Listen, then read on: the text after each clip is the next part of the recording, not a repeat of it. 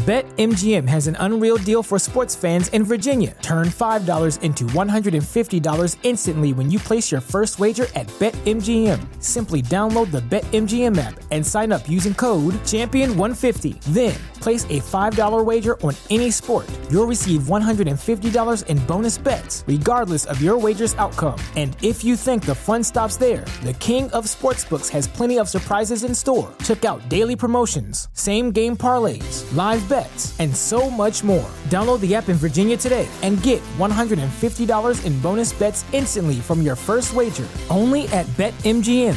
BetMGM and GameSense remind you to play responsibly. See BetMGM.com for terms. 21 plus only. Virginia only. New customer offer. Subject to eligibility requirements. Rewards are non-withdrawable bonus bets that expire in 7 days. Please gamble responsibly. Gambling problem? Call 1-800-GAMBLER. Promotional offer not available in Washington, D.C.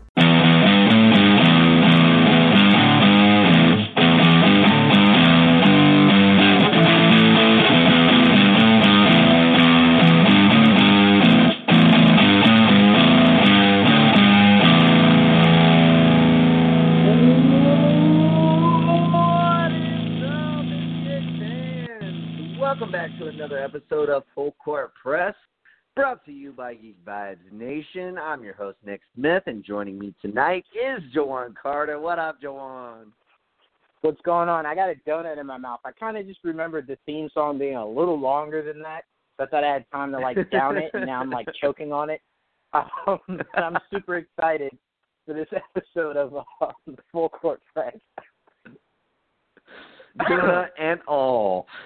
Oh donut man, and all. I kind of wish I had a donut in my mouth right now. That'd be nice. But I don't, and fuck, I can't even remember the last time I had a donut. It's not like something that I get on the reg. It's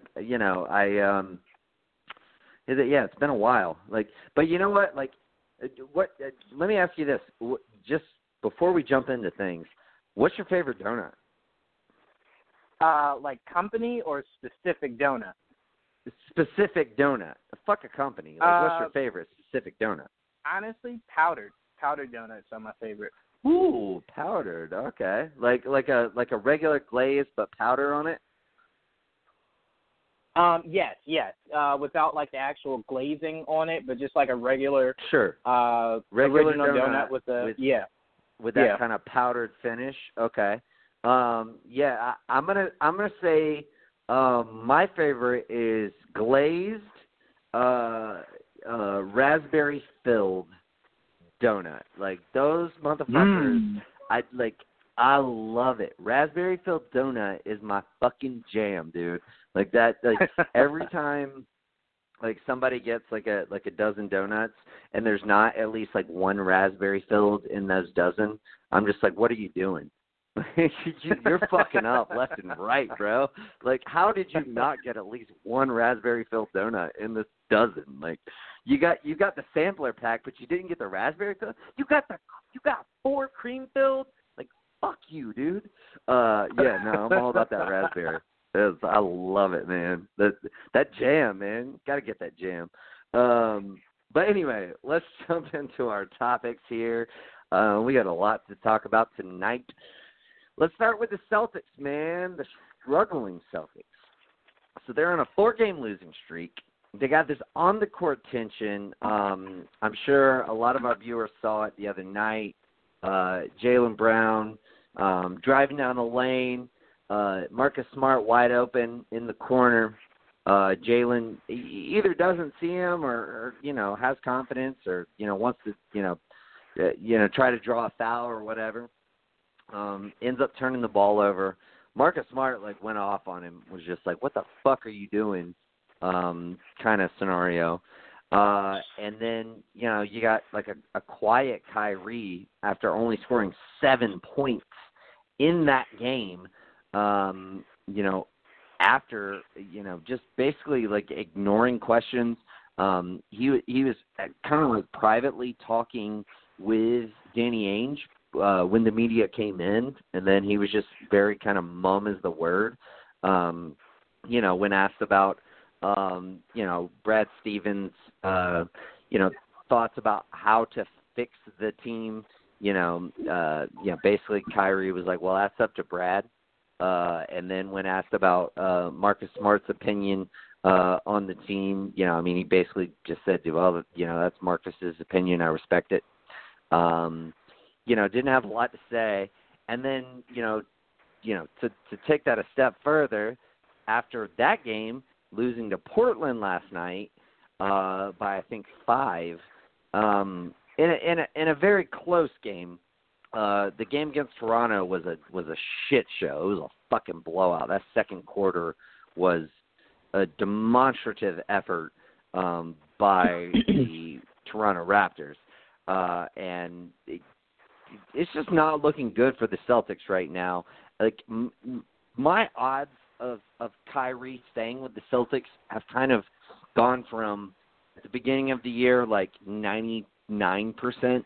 Down as low as like 40%, and they have dipped now even lower. Like I'm right at like they got like about a 1/3 chance of keeping him, just because of all the fucking turmoil and everything else, and they don't look like they're having fun. And Kyrie, like just he doesn't seem to enjoy playing with these guys.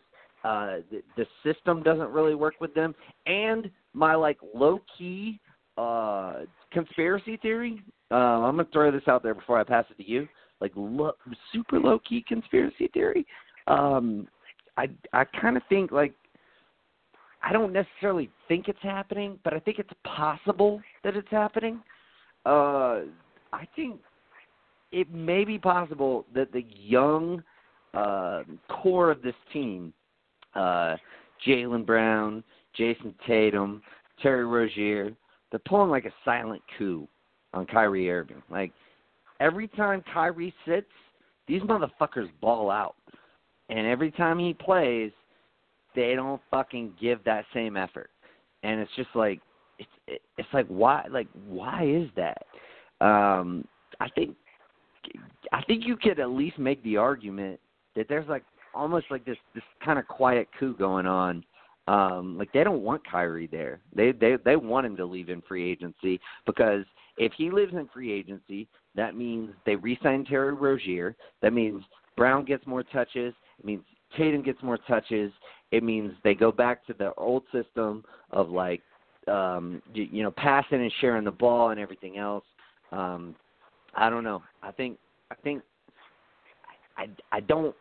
I don't necessarily think that's what's happening. I just think it's possible. And I think we've seen them play really well together when Kyrie doesn't play in a game, not when he's off the court, but when he doesn't play in a game. They've lost 4 straight with Kyrie. The last 2 that they played without him, they won. It's an interesting dynamic. And I think Danny Ainge must just be like banging his head against the wall, night in, night out with all this shit going on. What's your take on the Celtics right now? And what do you think about my conspiracy theory, or the possibility of my conspiracy theory? I'll start with that. I'll say if they are doing that, they got some real nerve. I think what a lot of people blow out of proportion is, you could say the Eastern Conference was nowhere near as strong as it is right now last season in the playoffs. You had a Philly team that on paper should have beaten this Boston team. Couldn't. They got out-coached. They got out-coached and they got outplayed. Yep. I'm trying to think. The same Milwaukee Celtics team, first round, right, had to struggle against Milwaukee just to get out of there. Again, you were playing a team inexperienced, hadn't been there before. You could also attribute that a little bit to that coach, the coach that no one really believed in outside of maybe the players. And then you get to the Cavs. I don't even think they believed in him. Yes, very true. Then you get to the Cavs. Interim coaches. No one believes that if LeBron had an actual good team, that LeBron would have struggled as much as he did. So it's like we were blowing last year, I feel, out of proportion. Now, if this Celtics team were able to do that this year against this strong East, then you'd have me. I'd have absolutely nothing to say. I'd be like, Kyrie's got to go. But we blow last year out of proportion. I think what we forget is the fact that these young kids who think they're the next big thing and they're the superstars and they need more touches, when you had that entire opportunity in Game 7 and the last 2 minutes of that game, you were nowhere to be found. You couldn't buy a shot. You could not buy a shot. You also, do you know what they played, Nick, in the last 2 minutes that a lot of people don't talk about because it's not as flashy of a headline as Kyrie's horrible? They were playing isolation basketball. You had Tatum throwing up threes. You had Rozier throwing up threes. You had Brown throwing up threes. There was no working the ball. And this was against a bad Cavaliers team. So what I'm trying to say is we blow it out of proportion. Can you say that Kyrie is coming in as the big guy in town that demands the touches, the points, whatever? Sure, yeah, of course. Yeah. Of course. It's the same thing Kyrie had to realize when LeBron came into town. Of course. But can we say that Kyrie is the reason why this team is bad? No. This team needs Kyrie. This team does. You see it in those big moments. Go ahead. I'm sorry. I was just going to say, here's the thing. Can they win a championship without him? No. Absolutely not. But are they better without him? Maybe. Maybe they are. And I will posit this. Can they win a championship with him? I don't think so. And hear me out here. Hear me out. And I'm not just talking about, like, the Warriors are so much better than everybody else and, blah, blah, blah. Like, so let me rephrase that. Can they win the Eastern Conference with him? Again, I don't think so.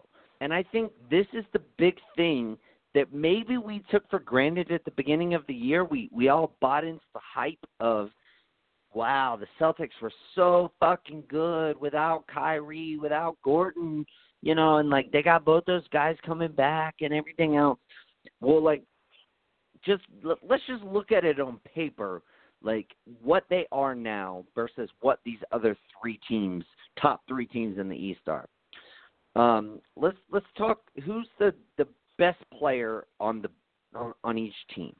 Giannis Antetokounmpo is better than Kyrie Irving. Kawhi Leonard is at least on par with Kyrie Irving this year. Historically, he's better. He's had to rest a lot of games and everything else, but I still think he's a better player. He plays defense at a very high level, which is something that, Kyrie can't do or just doesn't do. So I still think he's the better player. And then if you take the Sixers, like, Joel Embiid is their best player, and I think that's where you get a little closer to the argument. Like, maybe Embiid's ineffectiveness, kind of against the Celtics gives you an edge there. Horford just seems to have his number for whatever reason. It's not for whatever reason. There's actually like 3 or 4 reasons that I could give you why that is. But I don't want to belabor that point. But, like, even still, okay, so, like, let's work backwards from the Sixers. So Kyrie is your best player. Embiid, like, let's say you give a little bit of that edge to Kyrie. But like, now you're talking Jimmy Butler, Ben Simmons, and Tobias Harris.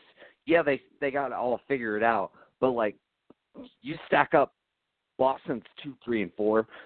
They're not that good. And, yeah, you can, like, argue the depth factor, but, Philly kind of addressed their depth at those trade deadline deals. They didn't address their biggest thing, which is three-point shooting, but they, at the very least, addressed, like, depth. Like, they have bodies, they have players. So there's that. Again, working your way back, let's look at Toronto. They have the most depth of any fucking team. Feel like the only team that you could really argue, might have more depth than them is Clippers. But, like, Toronto's got, like, all the depth that they need. They have Kawhi Leonard. Now, if you're stacking up 1, 2, 3, and 4, maybe the Celtics have an argument there. But like it's debatable. And then you move your way back to the Bucks. Again, they've got the depth now.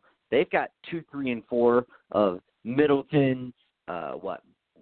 Bledsoe, and then I don't know who do you think would be their fourth guy? Mirotic? No, because he's kind of more of a bench guy. He splits minutes with Ilyasova. I would probably say Lopez, just because of his value to the team. Oh yeah, gotcha. But nevertheless, Mirotic is a better player than Lopez, but just like for their team value anyway. So again, like you're talking about like, how does this team stack up? Are they really as good as we thought they were coming into the season? And that's the thing. Kyrie was like quoted like 2 or 3 days ago saying like, I don't think anybody can beat us in a 7-game series because they got me and we're the best team and yada, yada, yada, what have you. I think they are. I don't think they are the most talented team. I think we just took for granted that they overperformed in last year's playoffs. They somehow managed to go 7 games in the Eastern Conference Finals and play a very weak East. Well, every other team in the East has gotten better. And, we all just said, they're getting Kyrie back and they're getting Hayward back. We all know the story on Hayward. He hadn't been that great. And maybe, the last 20 games of the season, he'll be able to kind of, take a step forward. And we've seen, a couple of the steps happen recently. But I don't know if they are that talented. I don't think, I just don't think they are as good or as talented as all these other teams. I think the one saving grace that they had was they were super well coached. And with Kyrie on your team, and you're not able to run Brad Stevens' offense, and Brad Stevens is having to learn how to incorporate Kyrie and how to incorporate this kind of one-on-one style play that Kyrie likes to do. They have not been able to figure it out. I don't think they're that good. I don't. I think, honestly, I think they will be fortunate to make it out of the first round. Because if they play Philly, I know they've got – I don't think they are going to play Philly. I think they're going to play Indiana. And I think they'll beat Indiana. But I think that'll be a 6-game series. But if they do play Philly, I think despite their, quote unquote, odds against Philly and the fact they beat them last year and they played well against them this year and all that, in a 7-game series, that kind of goes out the window. And I think despite all of the history, I think Philly would beat them. Just given the superior talent, I think they would. And I think best case scenario, they're a second round out. I don't see them making it past the second round. I don't see them beating any particular.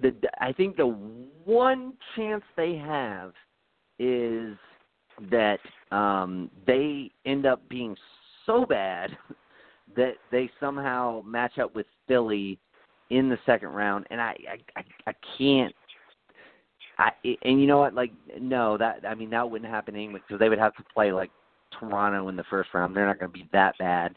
No, I just don't see them beating either Milwaukee or Toronto in a 7-game series, and that's who they would be playing in a second round series.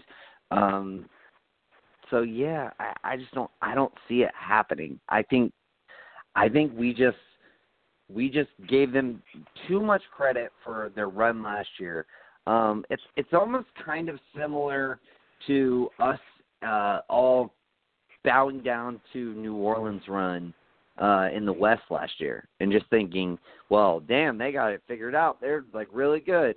And then, when the off season came, we were like, well, losing Rondo sucks and losing Boogie, that sucks. But they got Julius Randle, and Elfrid Payton. If he can, he can kind of be like Rondo, and it's like no, no, that team's not good, and I think Boston's obviously not on the same level as New Orleans, but they're not as good as we thought they were.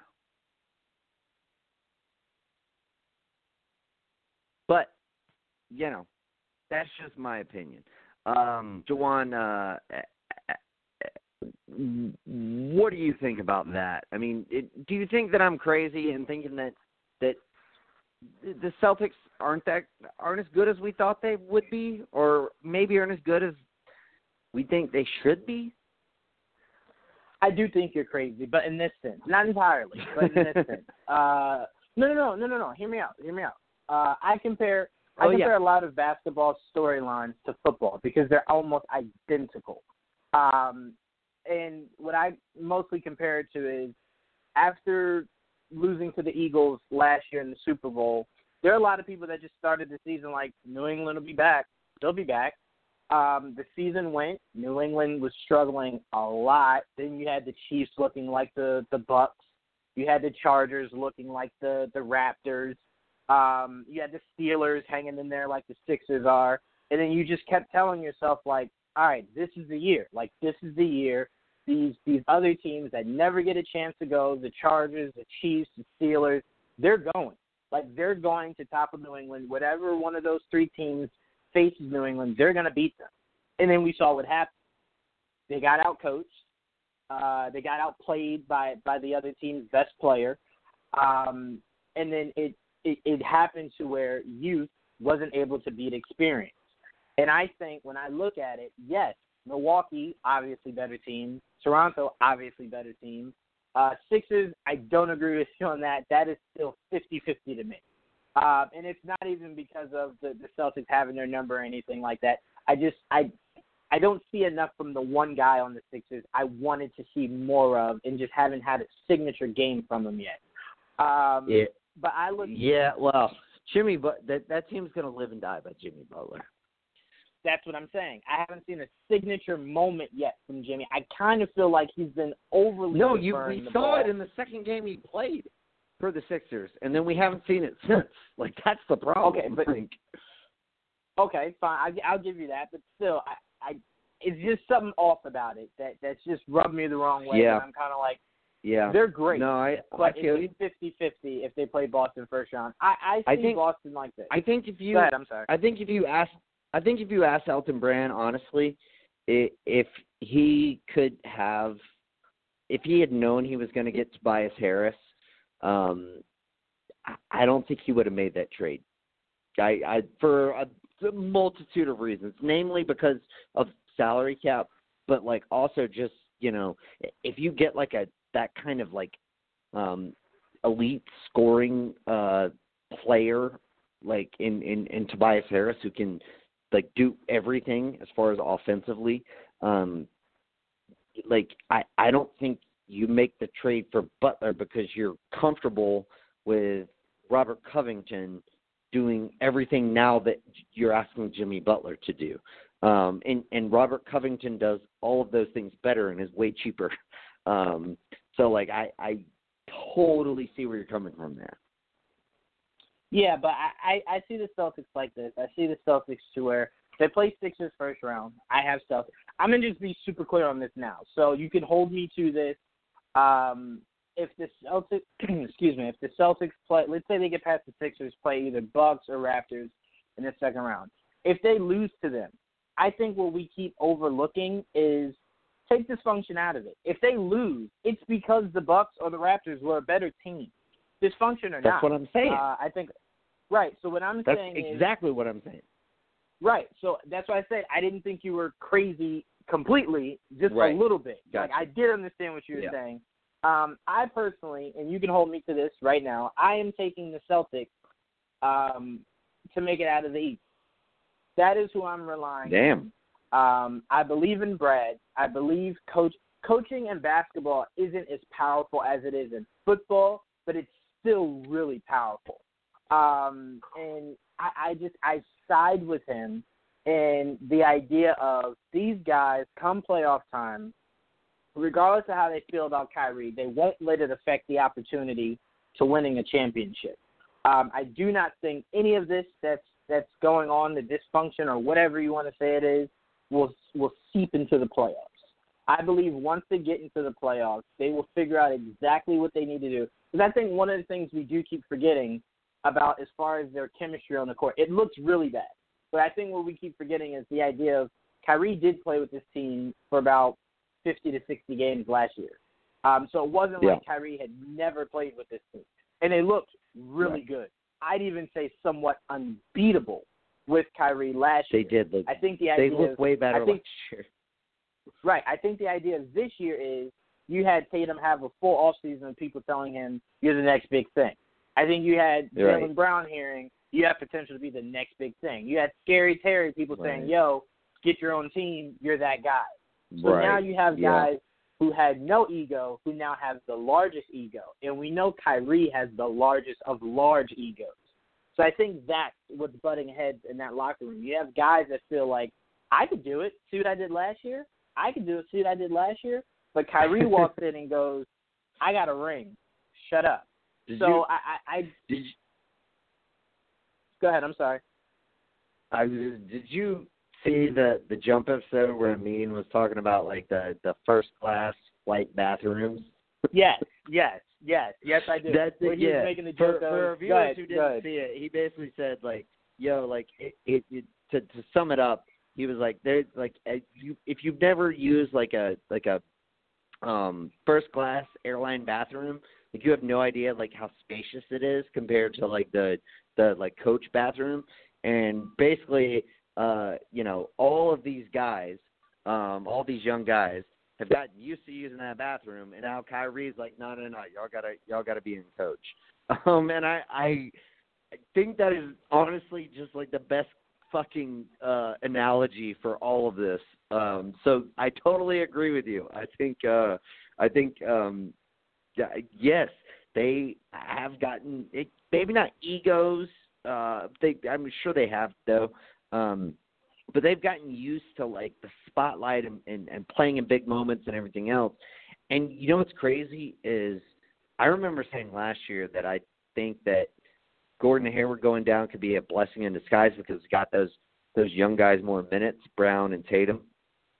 And it very much looked like it going down the stretch of the season. And then even after Kyrie got hurt with them going deep into the playoffs. But, I mean, reality is a fickle thing, and maybe that's the case.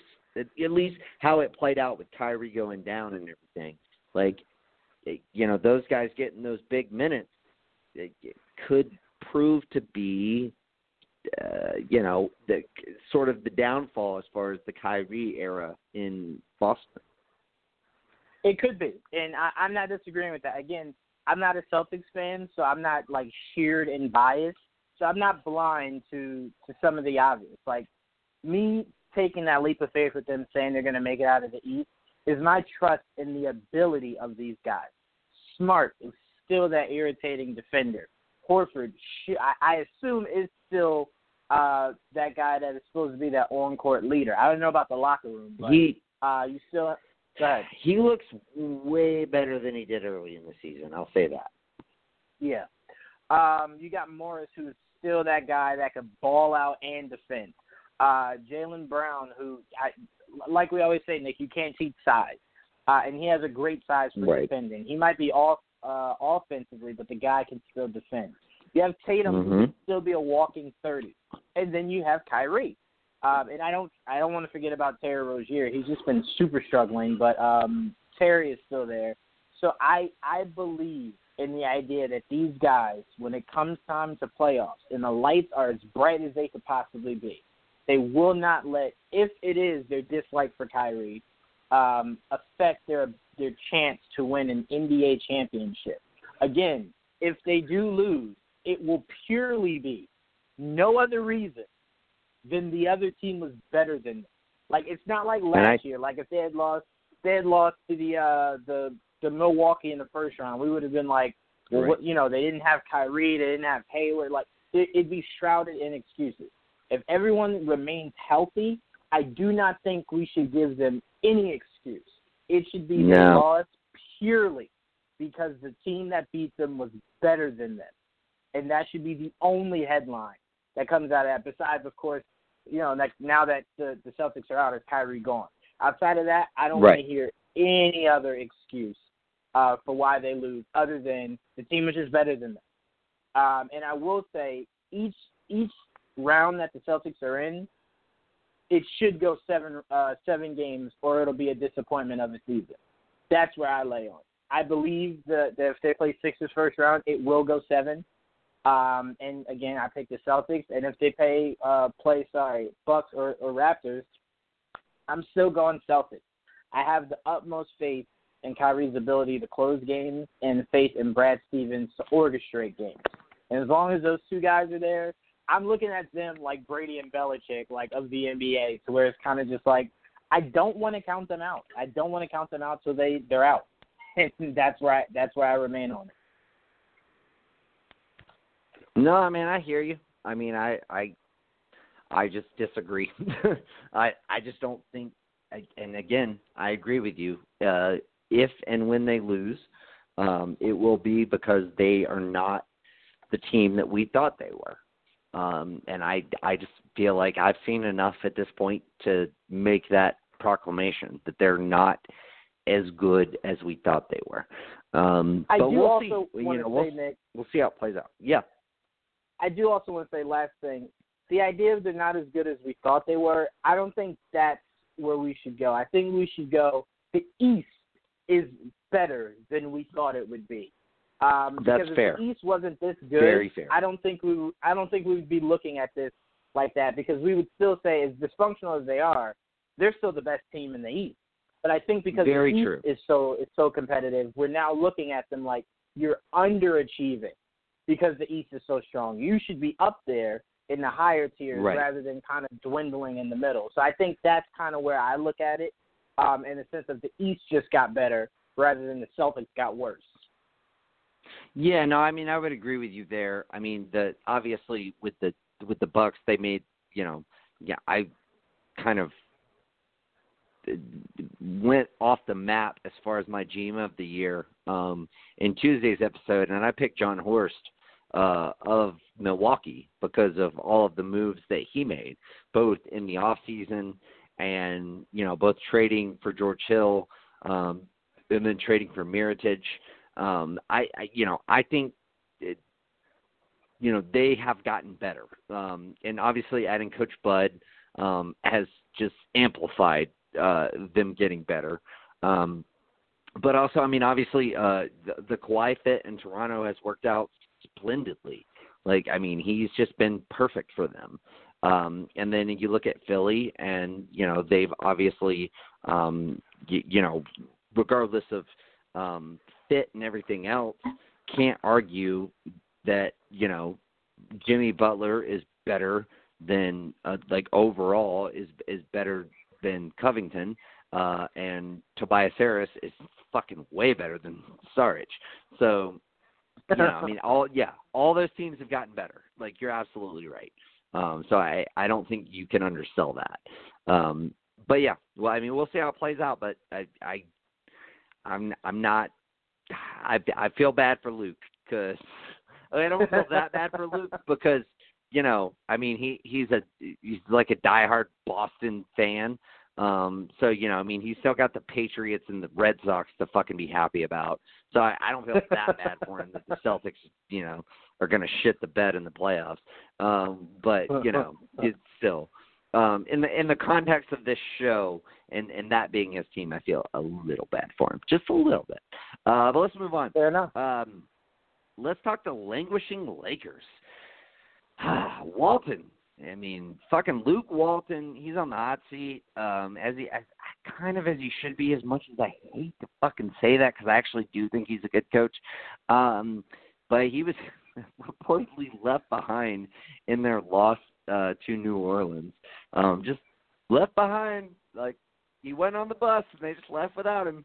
And then, to boot, last night's game, LeBron was like visibly seen outside the huddle, and that was kind of like a weird moment in time, so to speak.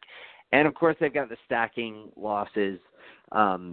They did win last night. It was a narrow victory, but they did win. They closed the gap.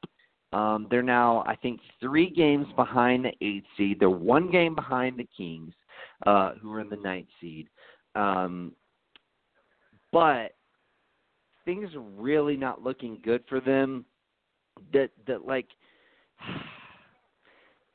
Lakers missing the playoffs at this point is looking very verisimilitudinous. There's still that just slight amount of skepticism because, yes, they have LeBron, but it's looking like it will happen. It's looking like it's a very high probability chance that it will happen. Jawan, do you agree with me in this? Do you think that the Lakers, their chances of making the playoffs are so slim? And do you have any idea what the definition of the word verisimilitudinous is? Completely thought it was made up. But I should have known if you were saying it. It was definitely a word. But I mean, listen, I said it last time we discussed this, that it's one of those feelings where it's just like you kind of just got to bet on LeBron. So like I mean, you don't have to. I personally will bet on LeBron so LeBron is not in the playoffs. I don't think he's been outside looking in since like maybe his first or second year in the league. Second year was the last time he did. Yeah. Yeah. Okay. So second year. So I just don't feel comfortable saying that. So like he isn't. But it's not looking good. I think one thing Laker fans should be thanking the heavens about is that for some weird reason the Pelicans are choosing to punish AD for not wanting to be there, even though you should love the idea of sticking it to the team that tried to take your best players. So the idea that AD had like 22 points in 21 minutes and then you sat him for the rest of the game is completely weird to me. My favorite part about the whole game was when LeBron hit that like step back 3 off 1 foot. You know what shot I'm talking about, right? Yes, I do.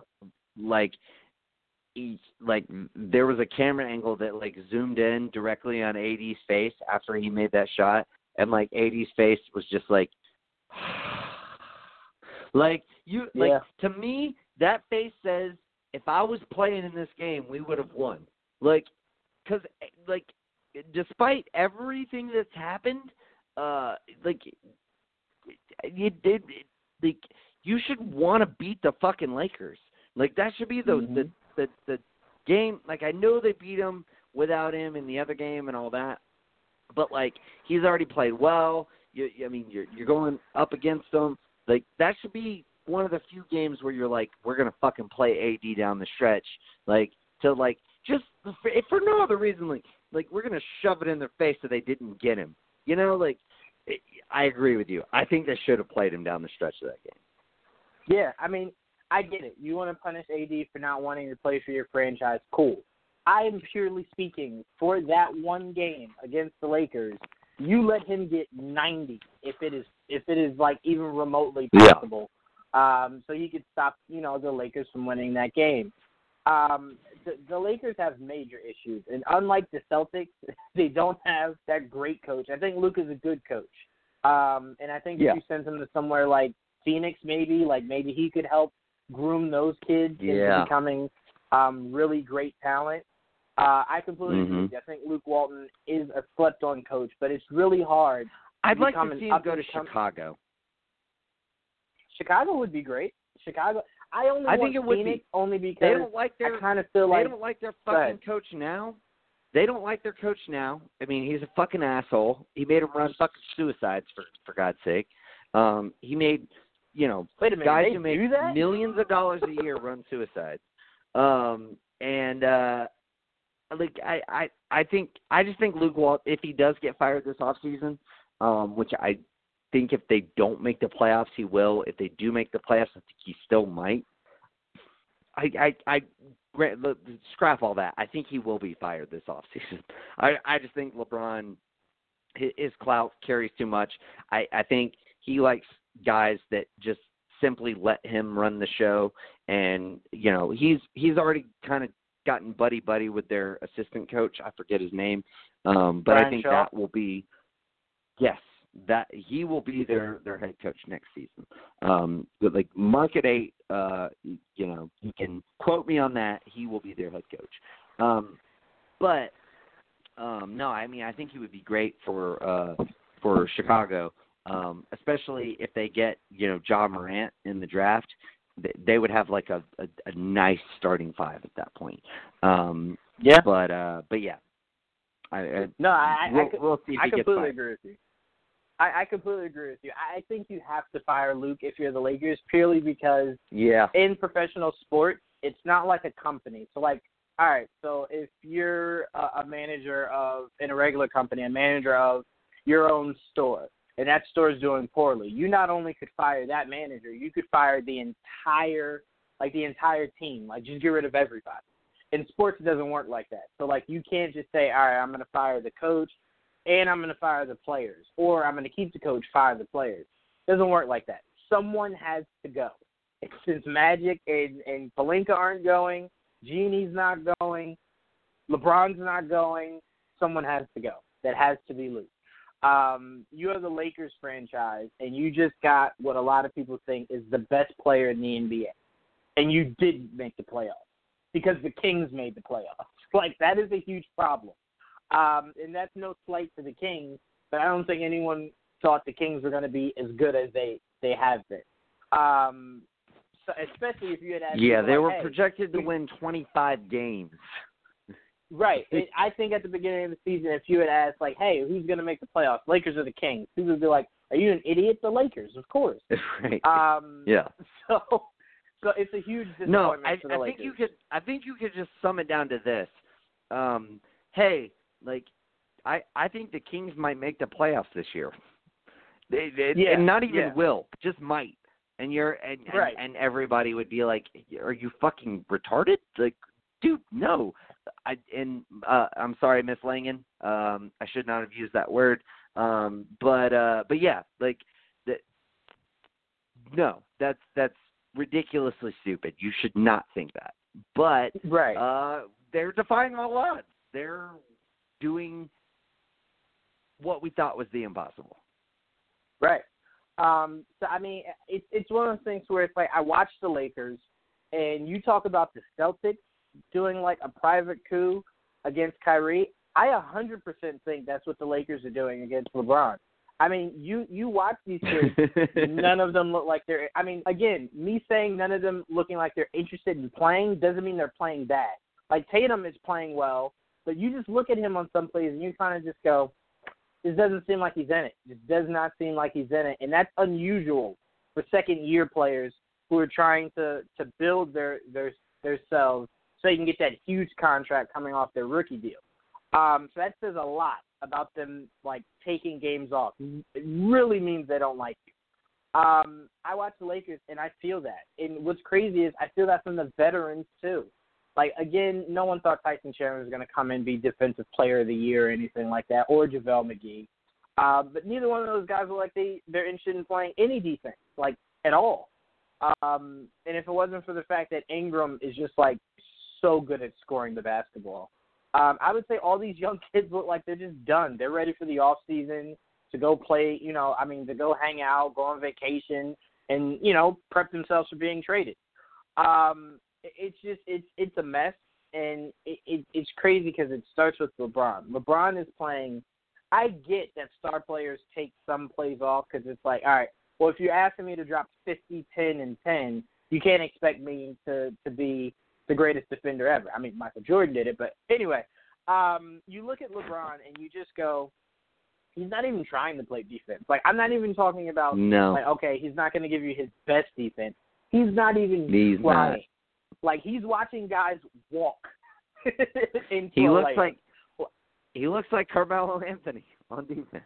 He looks, and that's saying a lot, because you could say Carmelo was doing his best to play defense, but just didn't care enough to do it. So that's saying a lot. But yeah, LeBron is just, I think LeBron at the end of the day, I told you in that the finals, the year they lost to Golden State when Kyrie was there before Kyrie left. It really bothered me when the guy after they had lost the series, the one reporter had asked him, like, LeBron, like, how do you feel about this loss? Like, the team, blah, blah, blah. I'm paraphrasing, of course. And LeBron goes, well, I averaged a triple-double. That's not what you say, LeBron. You say, we weren't able to get it done. We tried our hardest. LeBron, at that moment, I realized was a me guy. Like, I didn't really buy into that before. At that moment, that is a me guy. That's not what you say. That's like what Aaron Rodgers would say. That should not be what LeBron James, who's supposed to be the pinnacle of leadership, should be saying. Why? I had a triple-double, so, like, you got to talk to those guys who are trash. Like, I did my part. And I feel like that's what he's doing right now. Like, he's just walking around like, I had 34, 10, and 9. Like, you got to ask those guys. Like, they're not doing anything. And if they do make the playoffs, I will say this. There is no amount of faith I have in LeBron that he could win even one game against Golden State. I think if they play Denver, the experience might be able to beat Denver. I don't even give LeBron one game against Golden State, looking as dysfunctional as they look right now. Yeah, I mean, I feel like I wouldn't give him the one game just because of how he played with the Cavs and he got one game in the finals last year, right, against Game 4. They won that game. And they lost in 5 to the Warriors. And that's with guys he was really comfortable playing with and, everything else. Yeah, I agree with you. I don't think they win one game.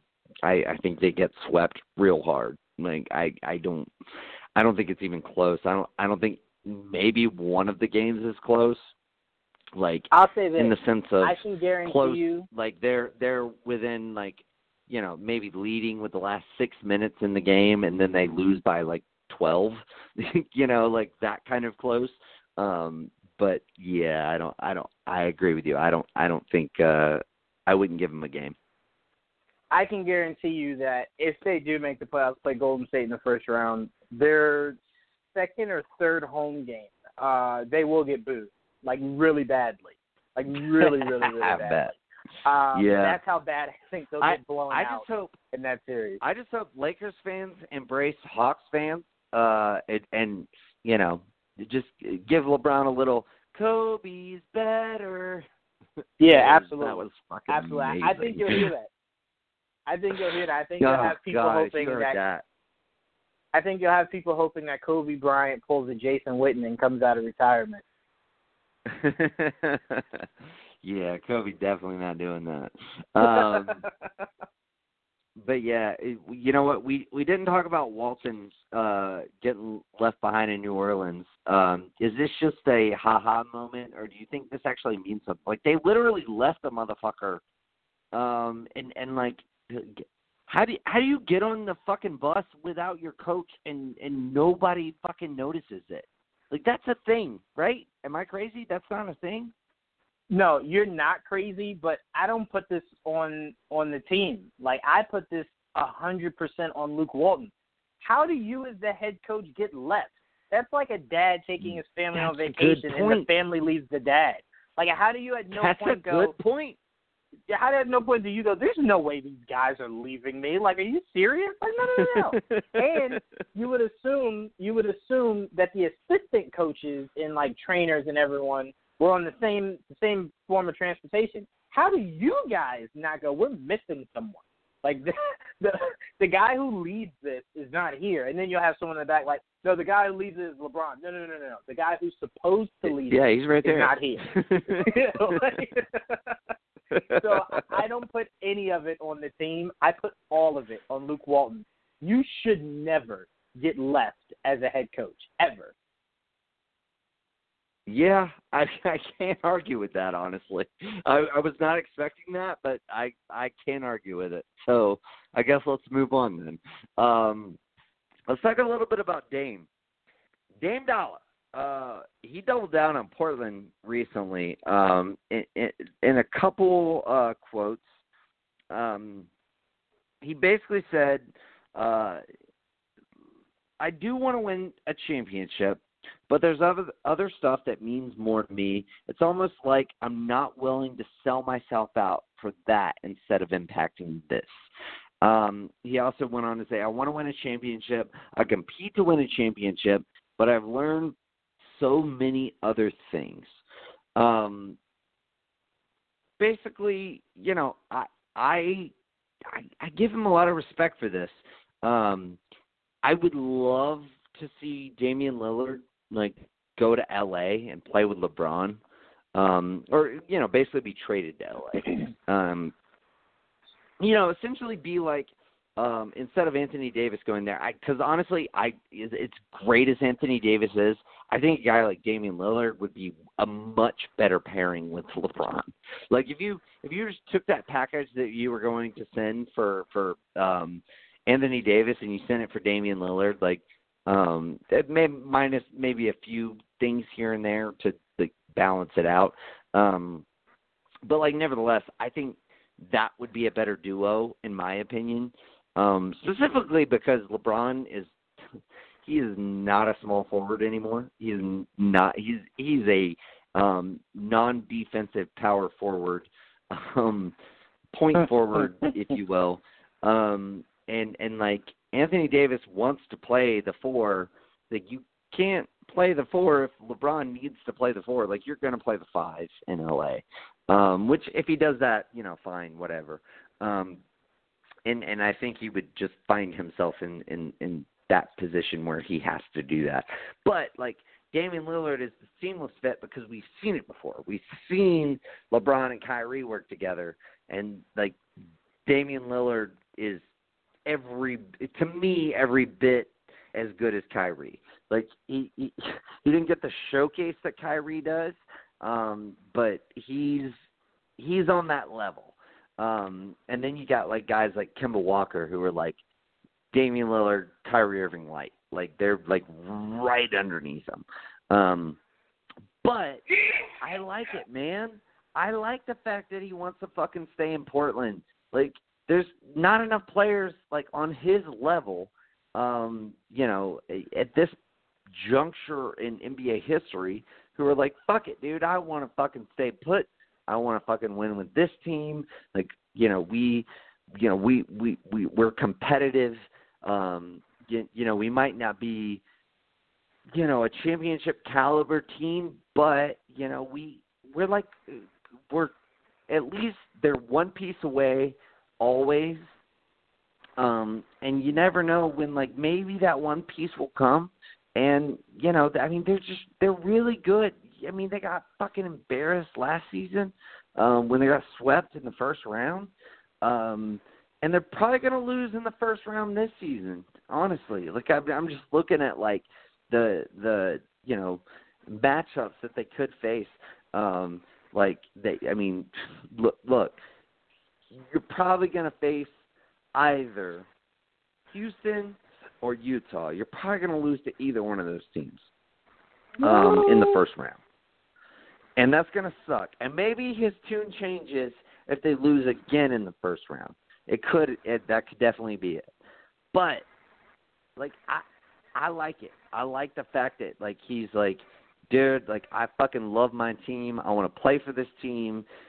How many people do you see out there say that right now? It's a boss move. I like it. What do you think? I would like it. Well, I mean, I say I would like it more. I would respect it more if they were trash, and he was saying nah, nope, don't talk to me about Kemba? trades. This is Right. If they were trash and he was preaching like, nah, man, I don't want to go anywhere. This is my home.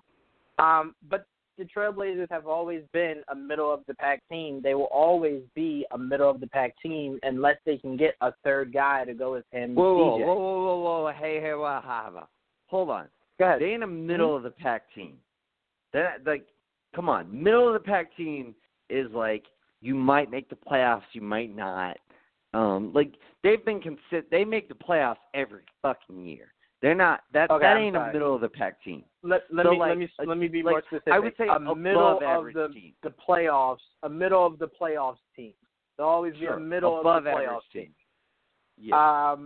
And their problems are super fixable. They have a really good coach. They have a really good 1-2 combo. They just need a third. That is somewhat fixable. Now, that third doesn't necessarily mean a player. It could mean by committee. So it's just something that they have to figure out. But I did want to say something about your Damian Lillard to the Lakers thing. Two things. One, I would never offer the Portland Trailblazers even remotely close to the package that I offered for Anthony Davis. Damian Lillard is a way better fit than Anthony Davis. Only issue is Anthony Davis is a needle-pushing player. Damian Lillard is a really good player. I don't know if he makes you a contender. Fuck you. He doesn't make you a contender. Damian Lillard doesn't make you a contender. No, not pairing with LeBron. He doesn't make you a contender. Okay, let me okay, hold on. Let me say this. Let me clarify my fucking stance here. Like, let's say you offer Lonzo Ingram 2 future first-round picks, and I would have said Zubats, but he's not there anymore. So let's say Mo Wagner.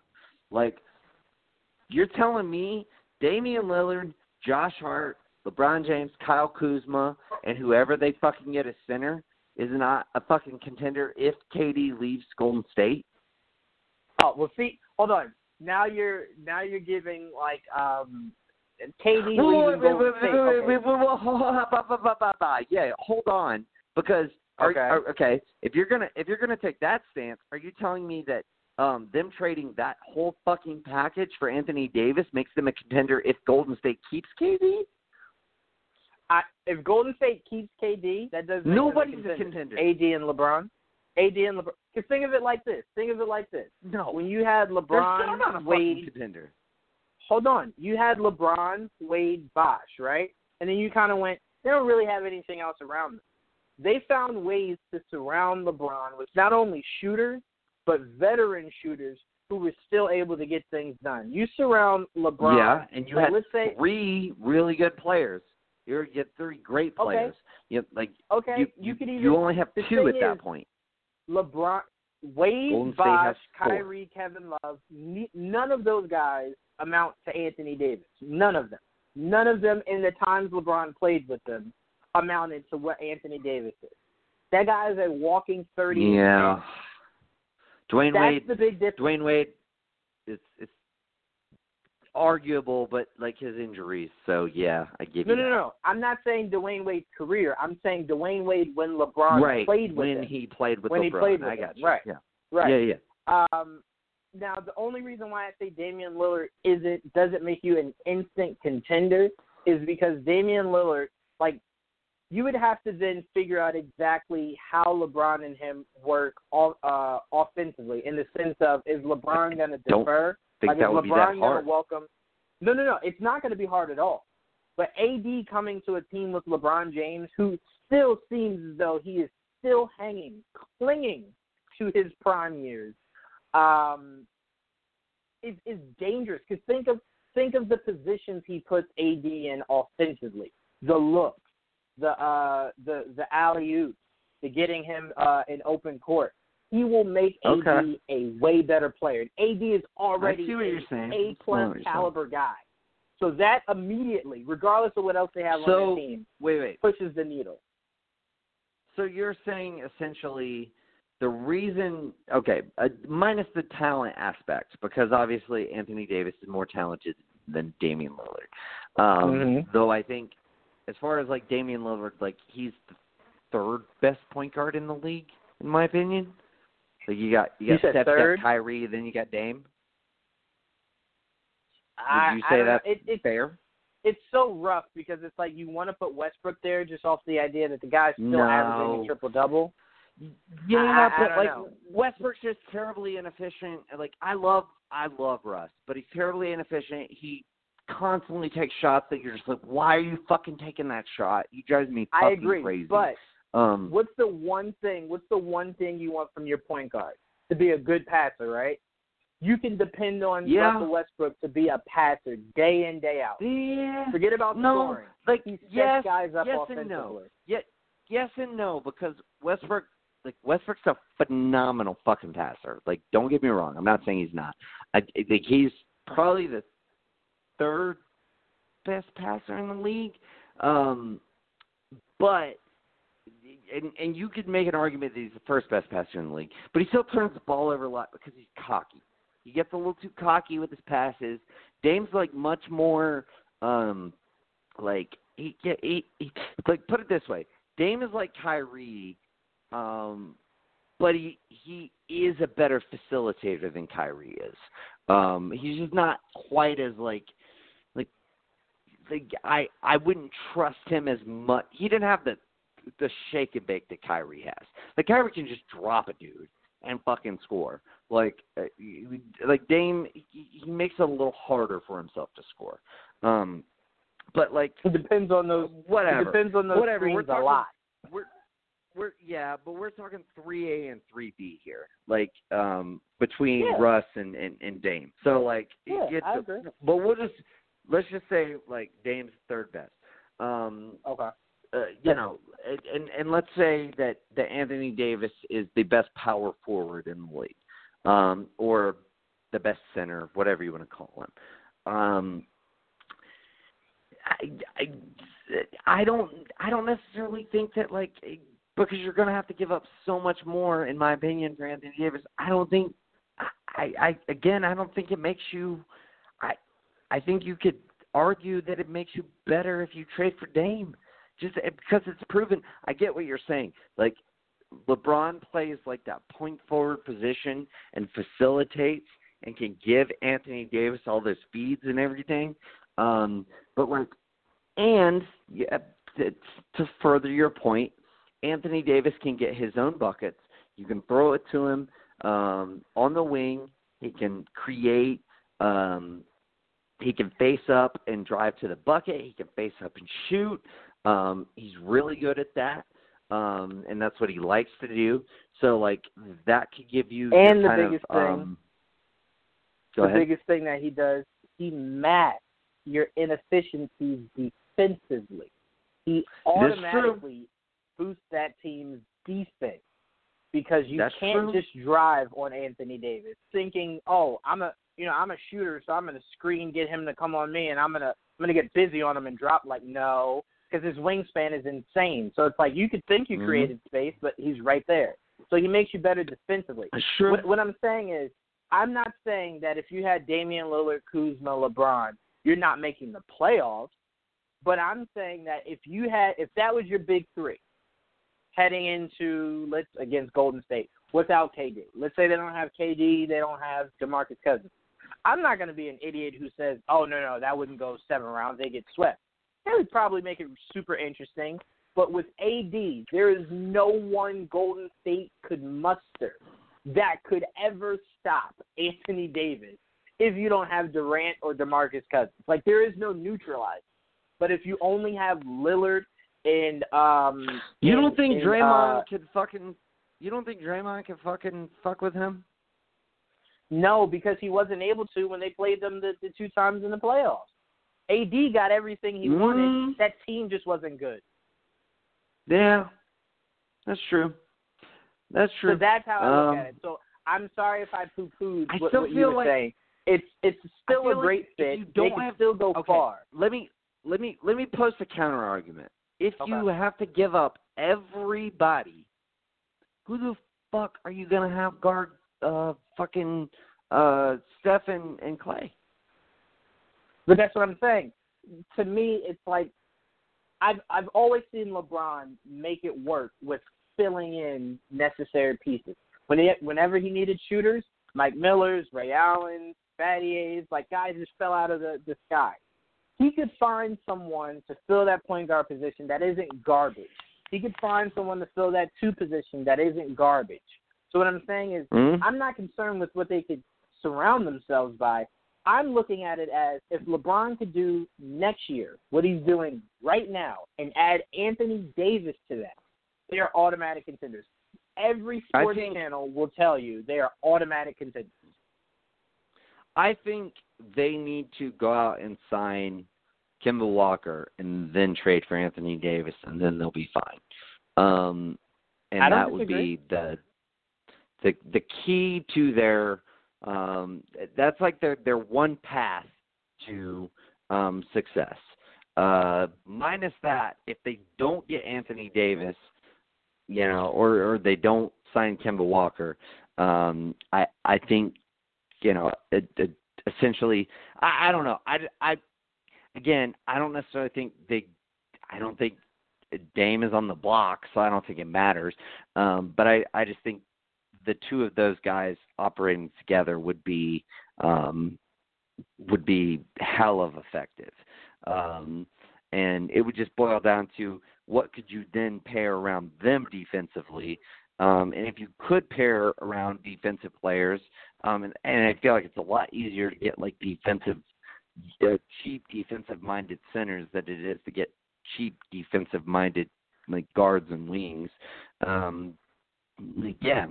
don't know. But I don't necessarily disagree with what you're selling here, because Anthony Davis is that fucking good. So I get right, you. And I do want to clarify. I still disagree with you on this though. I don't think if KD stays, I don't think adding Anthony Davis moves any kind of needle.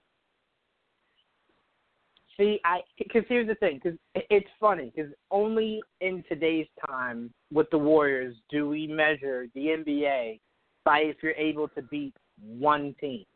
Right. Now, yeah. I think more you're so right. than ever before. I don't measure it by that. That's why when you use that, I was kind of like, I wasn't even going to go that route. Because I think if you add Damian Lillard with Kuzma and LeBron, like I said before, I wouldn't be shocked if they made it to the Western Conference Finals.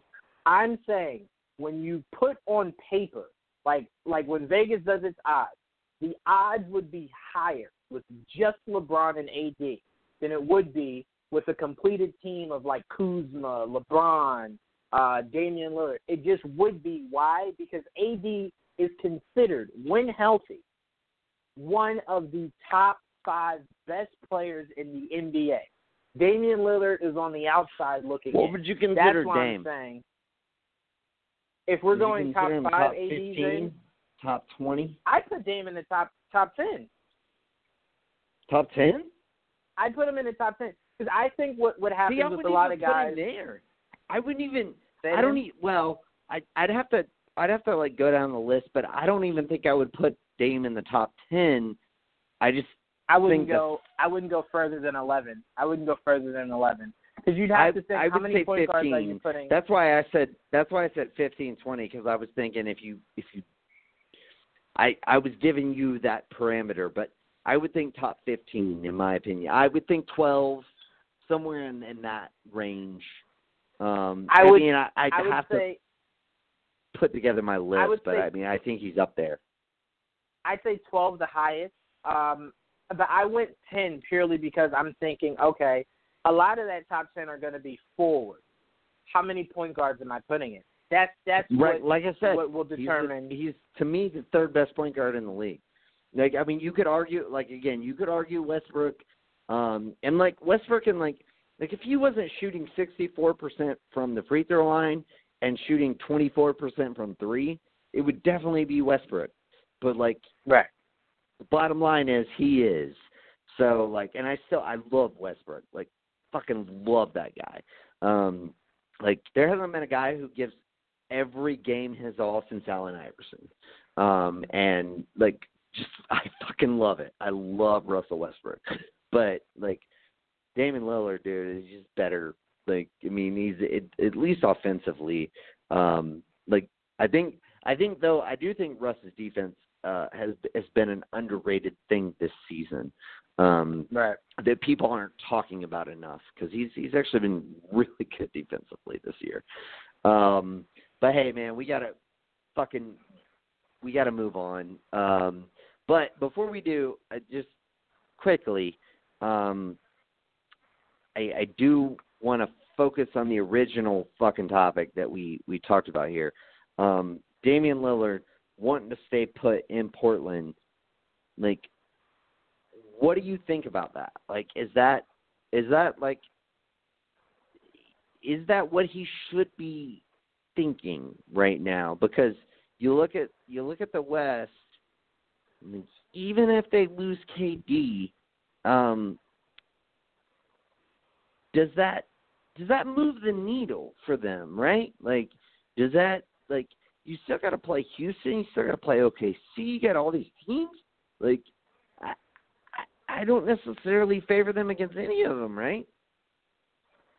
No, you're not wrong with that sentiment at all. I mean, that is what he should be thinking if this is where he plans on playing until he retires.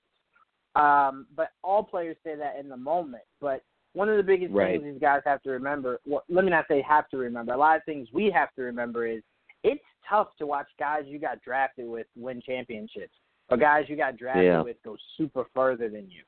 So I wouldn't blame them at all for wanting to leave because it's really difficult to do.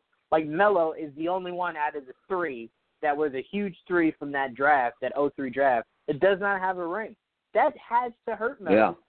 I mean, you take all that into account, and it's just like, I don't know how wanting to be great and watching others win rings doesn't want to motivate you to either get the GM to By the way, move the needle on your team or to move you.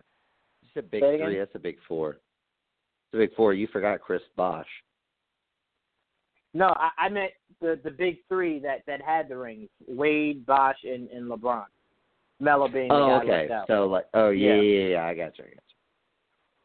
Yeah, no, man, I feel you. Like I respect it. I think it's admirable for him to want to stay there, and especially like given the climate and the nature of everything, I think it's respectable. And I hope that Katie leaves next year and Portland at least finds himself in a fighting position to actually have a chance to win it.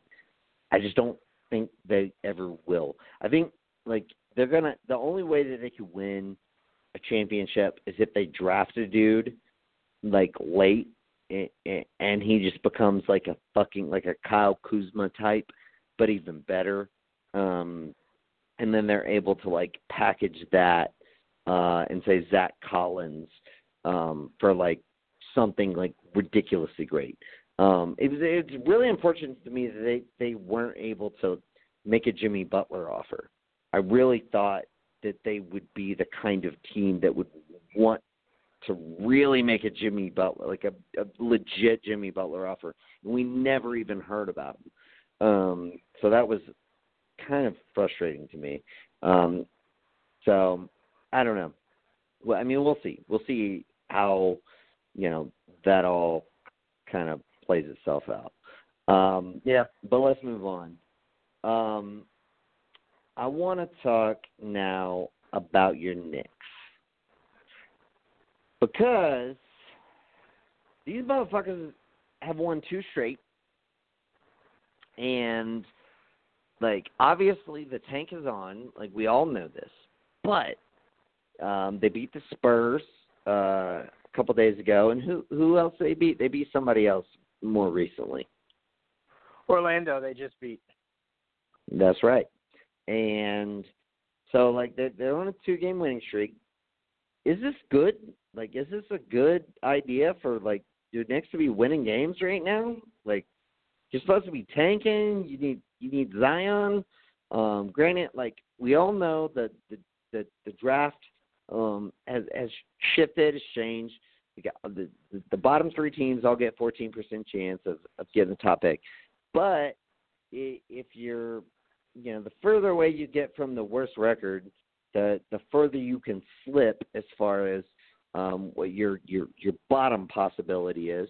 And because of the way that to shifted, your bottom possibility is now the highest possibility. Like the Knicks, or whoever, currently the Suns, they have a much higher percentage chance of getting the 5th overall pick than any of the other picks. And they have like a almost like combined chance of the 1 through 4 is not that much higher than 5. So like, what do you think about the Knicks like winning these last 2 games? Like, they need to be losing these games, right? I'll say this. I'll say no. As much as I want to say yes. I'm glad like, you said it. Keep losing. I was setting keep you losing, up, keep motherfucker. losing. I'm glad you're keeping it real. Let's do it. I will say this. We as Knicks fans have to think of it like this. We, at the beginning of the season, were wanting the Knicks to be good. We didn't want them to be trash. We wanted to see some improvement, see some growth, see some semblance of a future. And everyone that we've been waiting all season to see grow has been growing. Trier, Robinson, Knox, Moutier has been playing really good. Dennis Smith Jr. is definitely a bright addition to the team. So you can't be mad at them being competitive. My dude. Who'd I forget? Frankie Smoke. Oh, well, man. he hasn't been playing recently, so that's the only reason I didn't mention Frank. Wow, Frank. Yeah. But, yeah. Yeah. I don't like him very much. No, he does not. Even though it's weird because, like, if you get rid of Moutier and you keep Frank, Frank is a great guy. Frank is the guy you want next to a score-friendly guy like Dennis Smith Jr. Because not only can he facilitate, Kyrie Irving, right, but not right. Even more specifically, but not only can Frank facilitate, he's a really good defender, and you need that. That's what helped Steph. That's what helped Steph in those years before they got KD. Is that Klay was so good at defense. Like if I was his agent, if I was Frank Ntilikina's agent, I'd be like, yo, like, I just want you to take 1,000 corner threes a day. That's all I want you to do. Just, like, don't work on any other aspects of your game. Just take 1,000 corner threes a day and get decent at them. Like, if you can make 35% out of corner threes, like, you're going to set yourself up to be a very effective player when Kyrie and KD come to town. Yeah. No, I agree. And the guy that I want to give a lot of credit to because he's the kind of guy Enes Kanter just couldn't be is DeAndre Jordan. And I love that DeAndre said he'd be willing to stay if the Knicks kept him. He's been an amazing influence on Mitchell Robinson. Now, let me explain that for anyone listening that's not a Knicks fan. Mitchell Robinson at the start of the season was fouled out before the second half at least 8 times. Right. The guy couldn't stay on the floor. And now, again, I'm not saying this is only because of DeAndre Jordan, but since DeAndre's gotten there, Mitchell Robinson hasn't been fouling out. Mitchell Robinson has stepped up his game as a defender, both in the perimeter, on the post, coming out. Like, he's just really upped his game defensively. And I think a lot of that has to do with the idea of DeAndre helping this guy out and just being more of a mentor to that guy. So I really do hope they hang on to DeAndre Jordan. He's a great veteran to have, and he's not horrible. Like, he's a good player. But, yeah, I mean, the Knicks are in a great position because, like me and Joel have been preaching, if you don't get any of these top free agents, but you get Zion, that's still a great future. You get RJ, that's a good future. I don't know if I'm ready to say RJ will be as great as I'm projecting Zion to be, but it'd be a welcome addition. And I just kind of feel like I want these guys to develop. Go ahead. RJ is like, I'll say this. He is his ceiling isn't nearly as high as Zion, but his floor is probably higher than Zion's. Like, he's gonna be great. I think. Honestly, I think you're looking at somewhere in between Brandon Ingram and Jason Tatum. Like, and it could trend either way. But I would, as of right now, I would lean more towards Tatum, and he could even surpass Tatum. Like, he could. So, no, I think both those guys are going to be fucking great. So, I think if you get either one, and even Cam Reddish, like, Cam Reddish is going to be, to me, like an Otto Porter type. He's not going to be which is a really first good or piece second to have. option. Yes. But like if you're building a team and you can get a guy that's an Otto Porter type and you know, hopefully not be in the crazy cap year situation where you're paying him max money, because that doesn't happen often. People like Otto Porter don't get max contracts usually. But yeah, he's a good piece to add to any roster. He's just not the piece to make you great. But honestly, like if you add Kyrie and KD,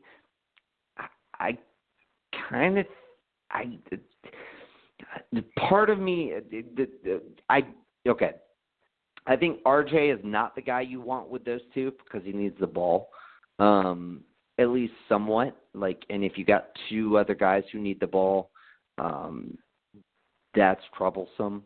So you put him on a team like the Hawks, and Trey needs the ball, but like he's the only one on that team who has that. So like they can balance that, right? Like we've seen CP3 and Harden balance it.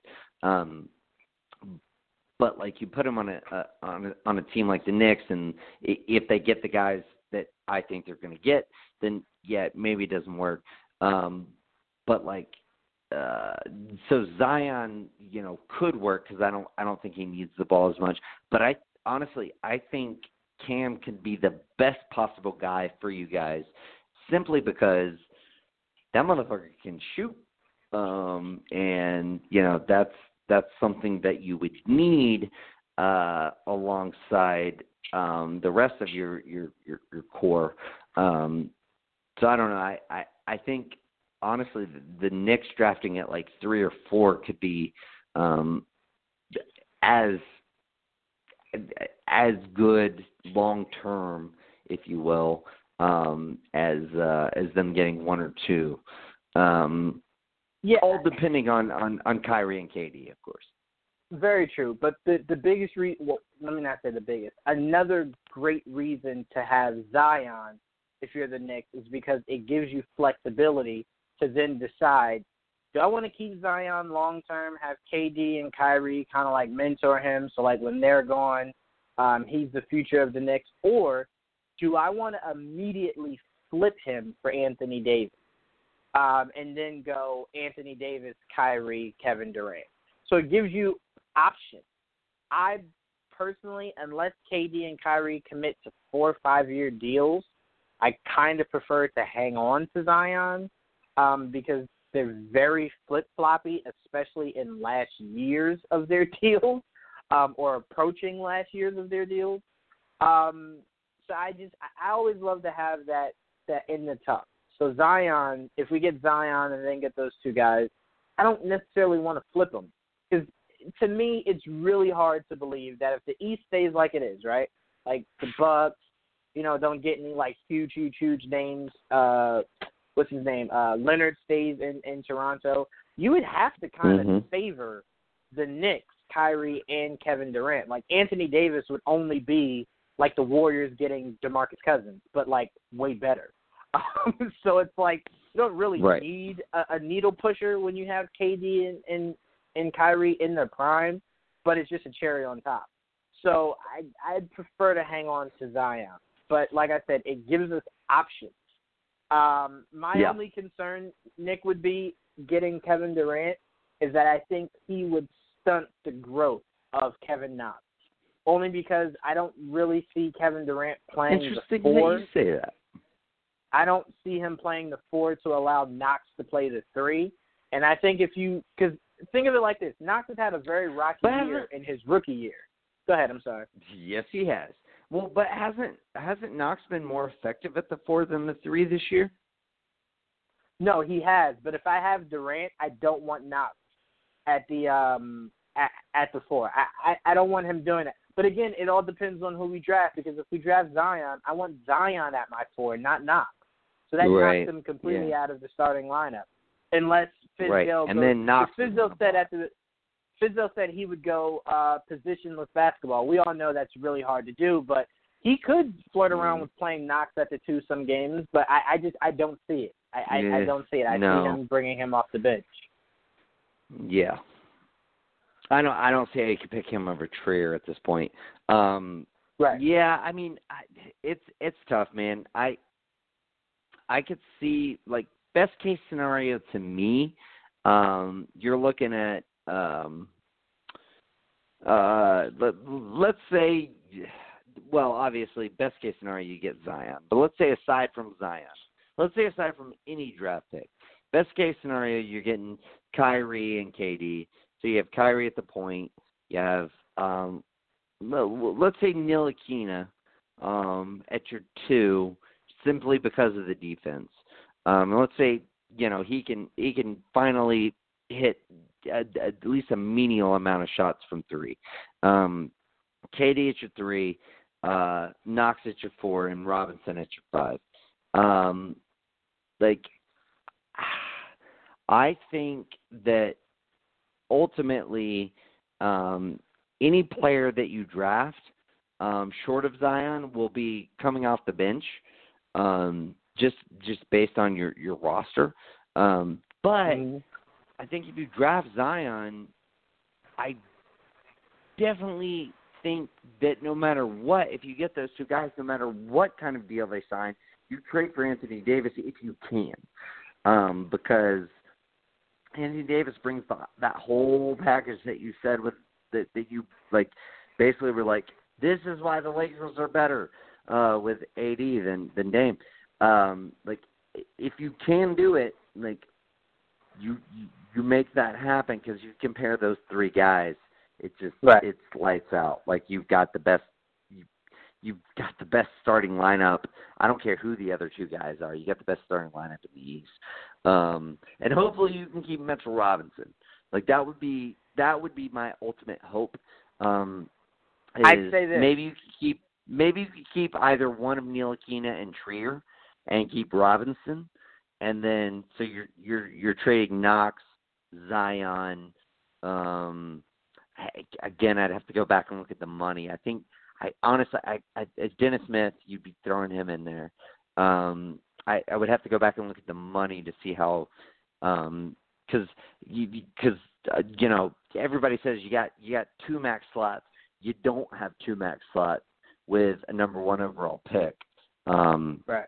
You still got to move on from like a little bit of salary in order to create those 2 max slots. The big question is, like, who do you give up, and what do you flex to make this team the best it can be? But I'm sorry, you were going to say something? No, I was just going to say, if I'm, like, let's say, that you do make that trade. If I'm the Pelicans, I'd have to be bigger idiots than the Nets to not want Trier and Mitchell Robinson. If it was the beginning of the season, I could get it. But now to have seen, like, a larger sample size and to see how Mitchell's growing into not only his NBA body, but he's just maturing. There's no way you see that and you go, I'm going to let AD go and not bring in a guy who, at least defensively, is exactly what Anthony Davis was. So, I mean, you'd have to just purely be an idiot to not want Mitchell Robinson. And like I said, it's really tough because if you're a Knicks fan and you look at these young guys, they're really good. So it's like, I don't want to give them up, but you also don't open the door to see Kyrie, KD, and AD and close it. So it's like you got to pick. You either pick the longevity of the youth, or you pick guys that can bring a championship to New York today. So I mean, that as a Knicks fan, that's kind of what you have to go with. Yeah, I mean, you're definitely facing that. All right, before we move on here, who's the best Knicks rookie? Lay it on me. The best Knicks rookie? Oh, goodness gracious. I'm going to have to weirdly say Trier, only because if not for that injury, he would have had the most consistency out of the three of them. Yeah. Or the best consistency, rather. But it's so hard because you look at Mitch now and it's like, he's so good. You look at Kevin in December and you go, he was so good. So it's difficult. He was but if so you're good. If you're asking me to look at it outside of being just like a Knicks fanatic of these three, I would have to go Trier. Yes, yeah. I go Mitch, Trier, and then Knox. I'm not a big believer in Knox. I'm not. Okay, let me rephrase that. I'm not a big fan of his game this season. He's been highly inefficient. He's shooting like 36% from the field. Like, that's bad. That's just fucking bad. So, like, yeah, I would have expected more from a number 9 overall pick, and maybe I'm showing a little bias against him because he was so highly drafted, and like other guys like Robinson, who was taken the second, and Trier, who wasn't drafted, have been balling out and having, you know, less to their name.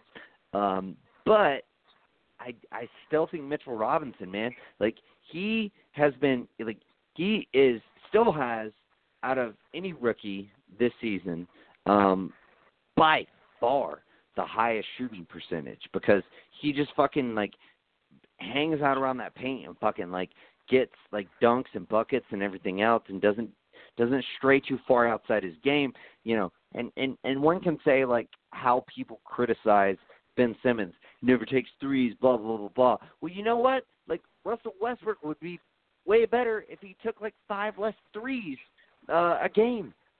You know, like I feel like that's a strange criticism. Like, okay, I can't make this shot, so I don't take it. Right. So like if you can score the ball effectively in other ways, I don't think you necessarily have to take the shots that people say you should take. So no, I mean I like the fact that he's highly effective. He's great at blocking. He's a leading rebounder. Maybe not the leading rebounder amongst rookies. I think Ayton's still that, but like yeah, he still gets that. He was a walking double-double. Dude, but like Robinson still gobbles up rebounds. He's leading like several categories and like runner-up and a lot of others. I think he's got a lot of potential, and like keep in mind he's a year behind everybody else. He didn't play college last year. I don't know. I really like this kid. I really am pissed that my Hawks didn't take him at 33, I think. We instead took somebody else and traded him, I think Devontae Graham, and traded him to the Hornets for 2 future seconds, which, you know, could turn out to be something special. We'll see. But nevertheless, like the fact that we needed a center and didn't take Mitchell Robinson and he dropped that far was just so stupid. But you know, it is what it is. But you'd also what? No, I was going to say, I would also say, as a nod in your direction of putting Mitch first, what a lot of people don't know, especially if you're not a Knicks fan, he can shoot the ball. Like, Mitch can actually mid-range. shoot the ball. Yeah, no, yes. Not just mid-range. He can shoot the 3 ball. They just never set him up to where he actually does it. No. I'm telling you, if you watch Summer League with this kid, he could shoot. I'm not saying the guy will be like DeMarcus Cousins or Anthony Davis, but he could shoot the 3 ball. But they just don't put him in situations where he needs to. They keep him in the post, but he can shoot the ball. So I would say he has potential to be the most complete player out of the 3 of them in all facets. But one thing I will say, Nick, I want you to be a little bit more lenient on when it comes to Knox. He's doing the one thing I always wanted. Even if it's something you can't do consistently, be aggressive. Just be aggressive. Yeah. If that means you're not necessarily knocking down shots, you still have to take them. Like, don't run away from it. You miss 100% of the shots you don't take. Right. Knox will become more efficient, and I think when he does, he'll impress you a little bit more because he is a solid, not a great or a good, but a solid defender. And I do believe he could up his points per game and efficiency, but I do think he needs some help in the offseason from somebody. I would really like him to talk to Kobe, kind of like Jason Tatum did, where he made that leap.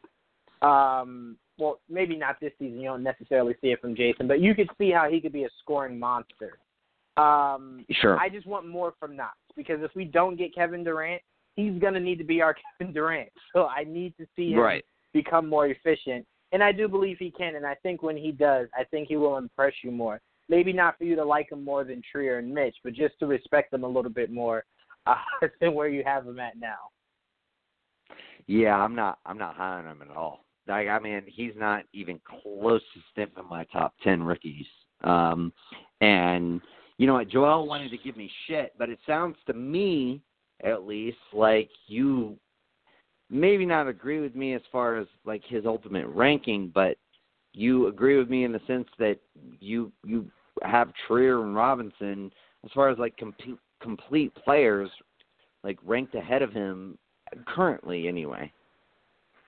Yeah, I mean, I think the biggest thing Joel was going off of is that large sample size you got from Kevin Knox right after everyone was saying this guy was a bust, like they should have drafted like somebody else. See, I never Kevin Knox said came that.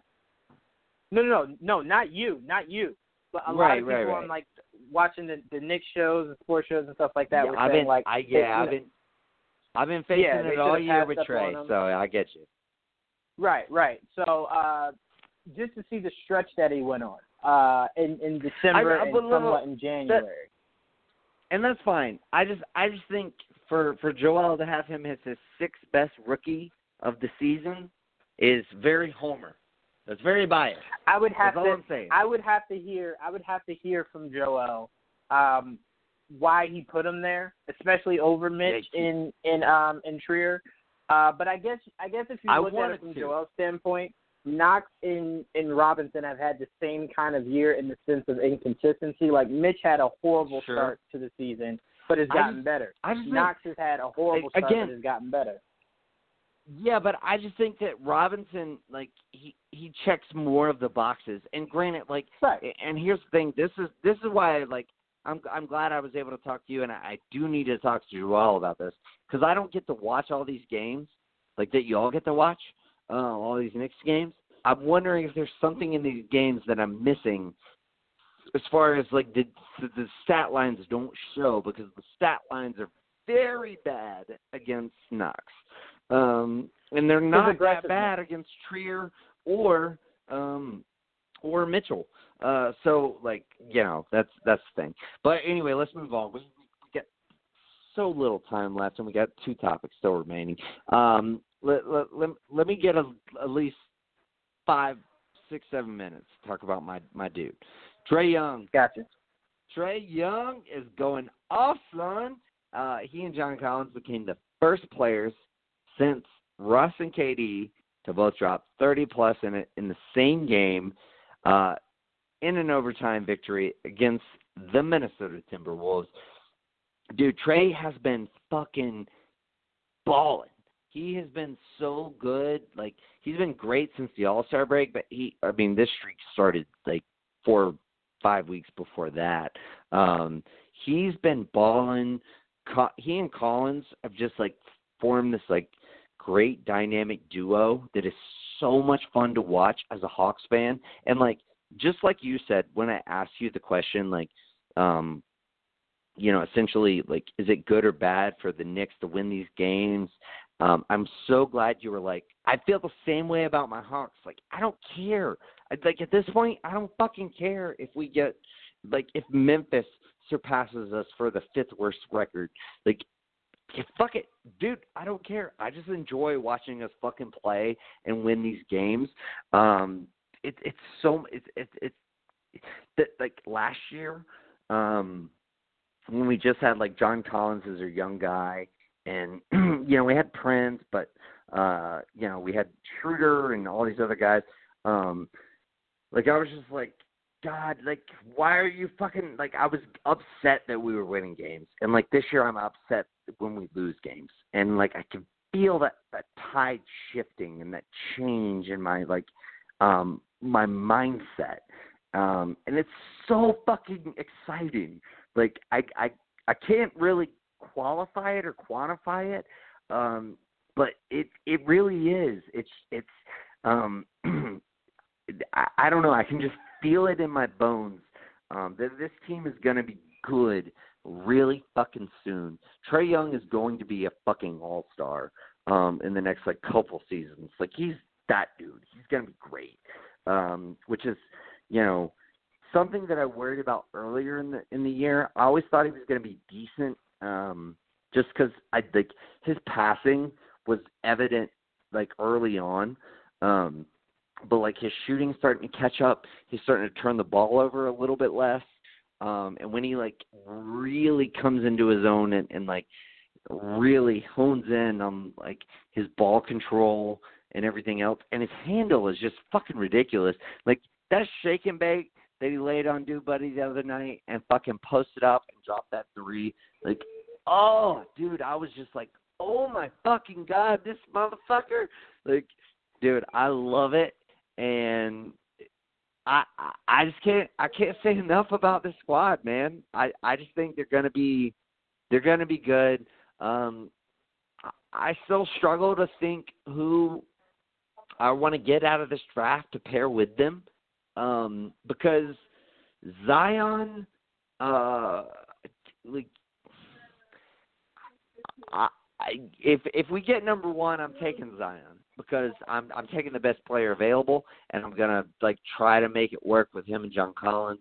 I don't know who plays center in that respect, because I would think Zion would actually be a better center than John Collins defensively, simply because of his bulk and his build and his ability to, like, prevent people from getting to the paint and his jumping ability. But his height, you know, is obviously an issue.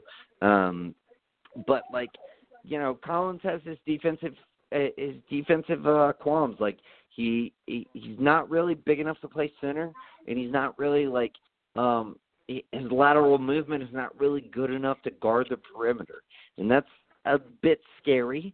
But nevertheless, like, there's plenty of fours in the league that have that same problem, and he can get better at it. So, you know, we'll see if he does that. But, you know, I don't know. I'm thinking maybe R.J. Barrett would be the best fit for us, just because of the current construction of our team. And then, like, a guy like Jackson Hayes or maybe Naz Reid late. I wouldn't take him with that Mavs pick, but, you know, I might take him with our second round pick. But yeah, like, I'm very optimistic, you know, for the first time in a little while about my Hawks. I think we have a legit shot at making the playoffs next year, given the way the East is, and just the fact that, like, you know, the bottom feeders like Detroit and Washington and Miami and all those teams, they're just really old. You know, if we don't make it next year, we're definitely going to make it the year after that, as long as we, you know, stay consistent. But yeah, I'm happy. Shout out to Trae and John. And fuck yeah, man, it's great. So I got to go on my little tangent. But yeah, what do you like from these young Hawks, and what do you think about them? Well, I can tell you right now, I love Trae Young. That kid He's is fucking nasty. Dude. He is nasty. Yes, I would even say the more I watch Trae Young, the more I question if Kyrie is the best handles in the game, because I'm just like, think of the idea of a yo-yo. Like, that's what Trae Young is doing to guys out here. Fucking and his Mr. Hot range, Takes. I love it. I try to be, man, and I had to bring it back. It's been a while.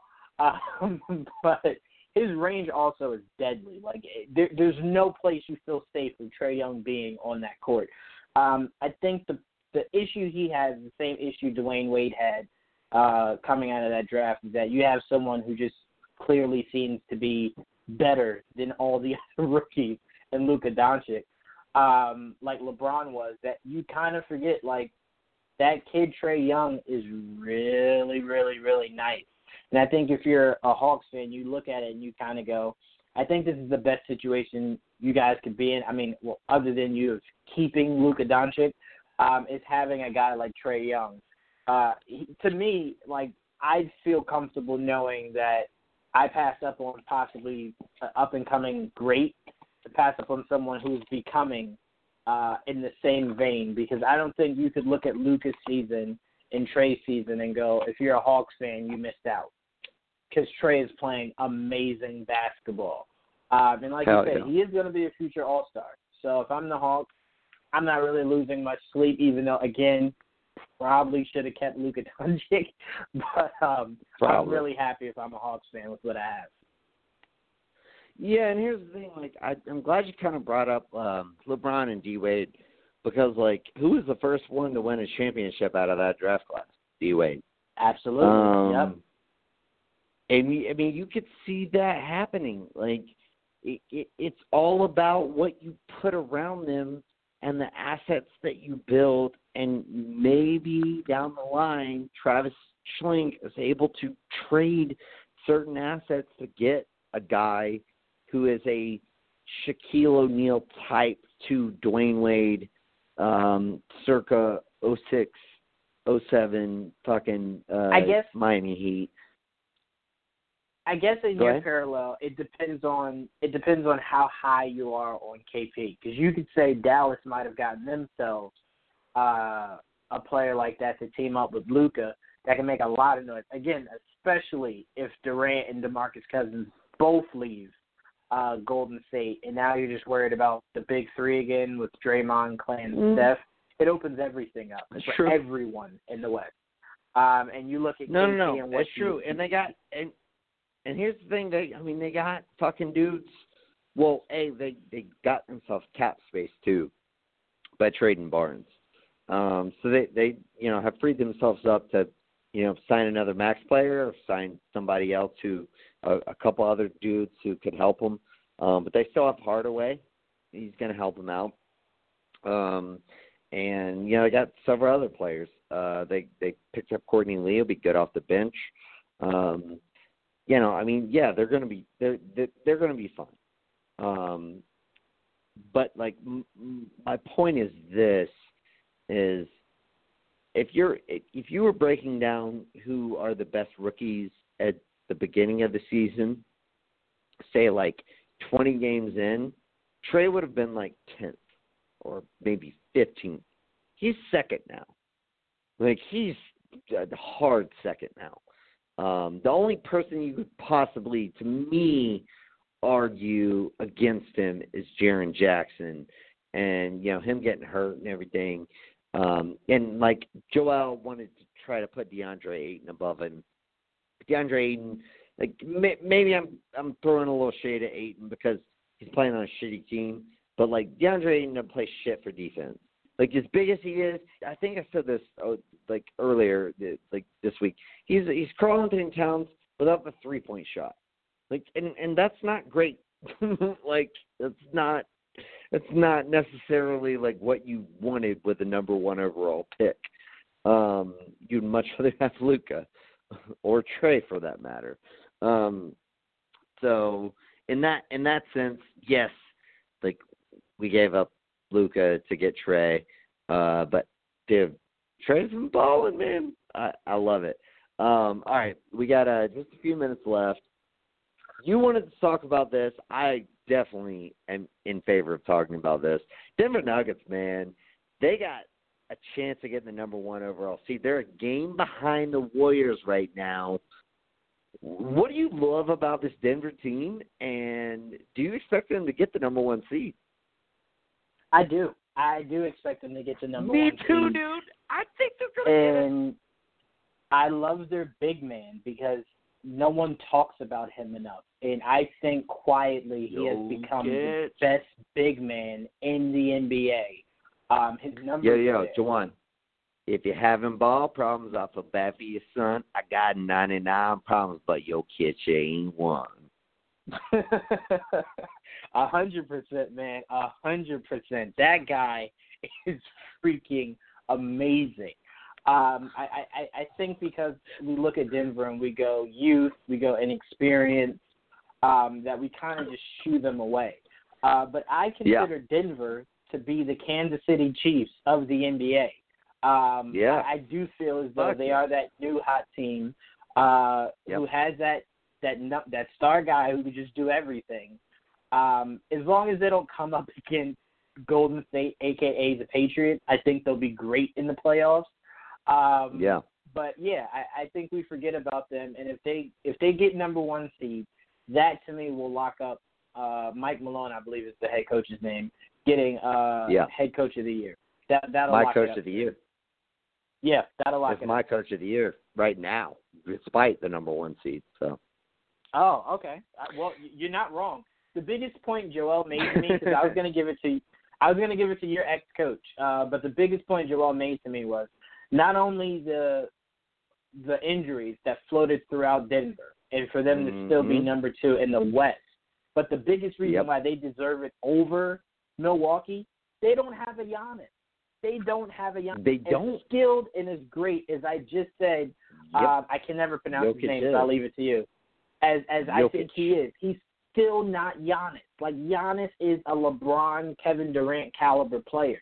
Denver doesn't have that, and they're number 2 in the West. The same West that LeBron is struggling to even make it into the playoffs of. Yes, so that exactly alone is why Malone is your coach of the year.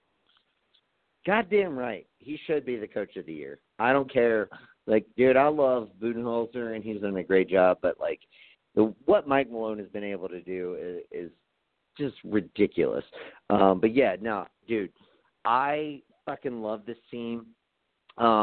We saw Will Barton. He's finally gotten healthy again, and he's fucking balling out. He's just such a like he reminds me of like Covington in the fact he's just so underrated. He's like kind of a low paid, like a team friendly contract type player. And just man, he balls out. He's so good. And like Gary Harris gets the slightly bigger contract, and like he's better than Gary Harris to me, like just in general. But Jamal Murray is like could go off for 40 in any given game. Jokic is super consistent. He's going to get you like 7-8 assists a game, if not more. He's going to get you like 7-8 rebounds, if not more. And then he's going to get you like 20 points. Like, dude, he's so fucking good. Like, the way he operates at the top of the paint, like, and just, like, facilitating for the rest of this team. And the fact that they have Jamal Murray as their point guard, like, so it so works with Jokic as their center. Like, I don't even think they realized how great they were building a team when they drafted these guys. I don't think they have that kind of foresight to understand how well these guys would play together. But they do. And then that wild card, like that we talked about maybe, 2-3 weeks ago, Isaiah Thomas has finally come back, and he's fucking balling, son. He's fucking playing really, really well. And, like, dude, he played great in that last game. I forget who they played. But, like he is going to be, like, a guy who can come in and get you buckets and bring you energy. And, like, dude, I just love this team, and the fact that they like had so many injuries early on in the season, and all these other guys had to step up. You know, your Malik Beasley, your Monty Morris, like these guys had to step up and play, and now they're getting, you know, they got those minutes. They were able to fucking play. And now you comfortable plugging them in, and they have like this weird depth that you wouldn't expect from them, but they have it because these guys had these opportunities early on in the season. They're going to be a force to be reckoned with in the playoffs, dude. Like they're going to be really fucking good. I'd be surprised, like if like honestly, like, I hope they get the number 1 seed. But regardless, the number 1, number 2 seed, whatever, they're going to be good. Real quick, we got about 5 minutes. My number 1 thing with the Western Conference playoffs, I do not want the OKC Thunder to play the Houston Rockets in the first round, which is a very viable possibility at this point. And the reason being, I don't want the fucking Warriors to get another pass in the playoffs with having to play the 2 quality fucking opponents potential. Like, maybe they don't get there. But, like, I don't want those 2 teams to play in the first round because I want the Warriors to have to play at least one of those teams in the second round. I don't think it's fair. Well, I won't say fair, but, like, I think the basketball gods have been too generous to the Warriors as far as their playoff, their second round opponents. Do you agree with me in this? Like, they should have to play at least either the Rockets or the Thunder in the second round. Well, that was the biggest reason why I kind of wanted them to play, LeBron first round, because, like, albeit we did say they'll probably get swept, like, LeBron would do a little bit of damage, you would assume, just a little bit. Rough them up before they get into the second round. I don't know. Yeah, I think the Kings probably not. I'd favor the Kings to win at least one game. I think the Kings would be better. Maybe the Kings would. Well, here's the thing. Maybe the Kings would win one game, but, like, maybe the Lakers would like make them give maximum effort for 4 games. I don't know, but I'll say this. But, like, yeah, I would even lean towards the Kings winning 2 games, both at home. Maybe. Yeah. That's how much I like the Kings. I think they could win 2 at home. But Maybe. yeah, I don't disagree with you. I don't want to see OKC and Houston play each other because, you know, once one of them gets canceled out, it's kind of like you kind of wanted the Warriors to play one of those guys. So I don't blame you in that idea at all. But if we know anything, Nick, for the past 4 years, I think going on 5, the Warriors just haven't had that tough competition heading into the finals. Exactly. I don't see this year being any different, unfortunately. Yep. So what you're saying is the fucking Rockets will end up being in the 6th seed, and the fucking Thunder will be a 3 seed, and that's what we'll have. Unfortunately, yes. Yep. That's gonna be how it happens. So you heard it here first, folks. That's what's going to happen. And the Warriors are going to have another cakewalk straight into the finals. And I don't understand the basketball gods. Like, why are you doing this to us? It makes no sense. Like, at least they could have some amount of competition. Like, not that either one of these teams are going to beat them, but, like, it'd be nice that they, you know, had to play a 6-game series a couple times throughout the playoffs. Granted, they did have that 7-game series against the Rockets last season, and you know, if CP3 didn't go down, they probably would have lost that series. Just like, let's be honest. But you know, if there's one thing you can count on more than the Warriors getting a cakewalk to the finals, it's that CP3 will get hurt. And yep. That's just how it goes. But anyway, Jawan, as always, man, thank you for joining me. It's been a very fun show. I've enjoyed it. Absolutely. I hope you have as well. People out there, be sure to check out Geek Vibes live this Sunday. What is it, 8:00? What are we posted now? 5? That's anytime Sunday night. Sunday. We're going to post it up Sunday.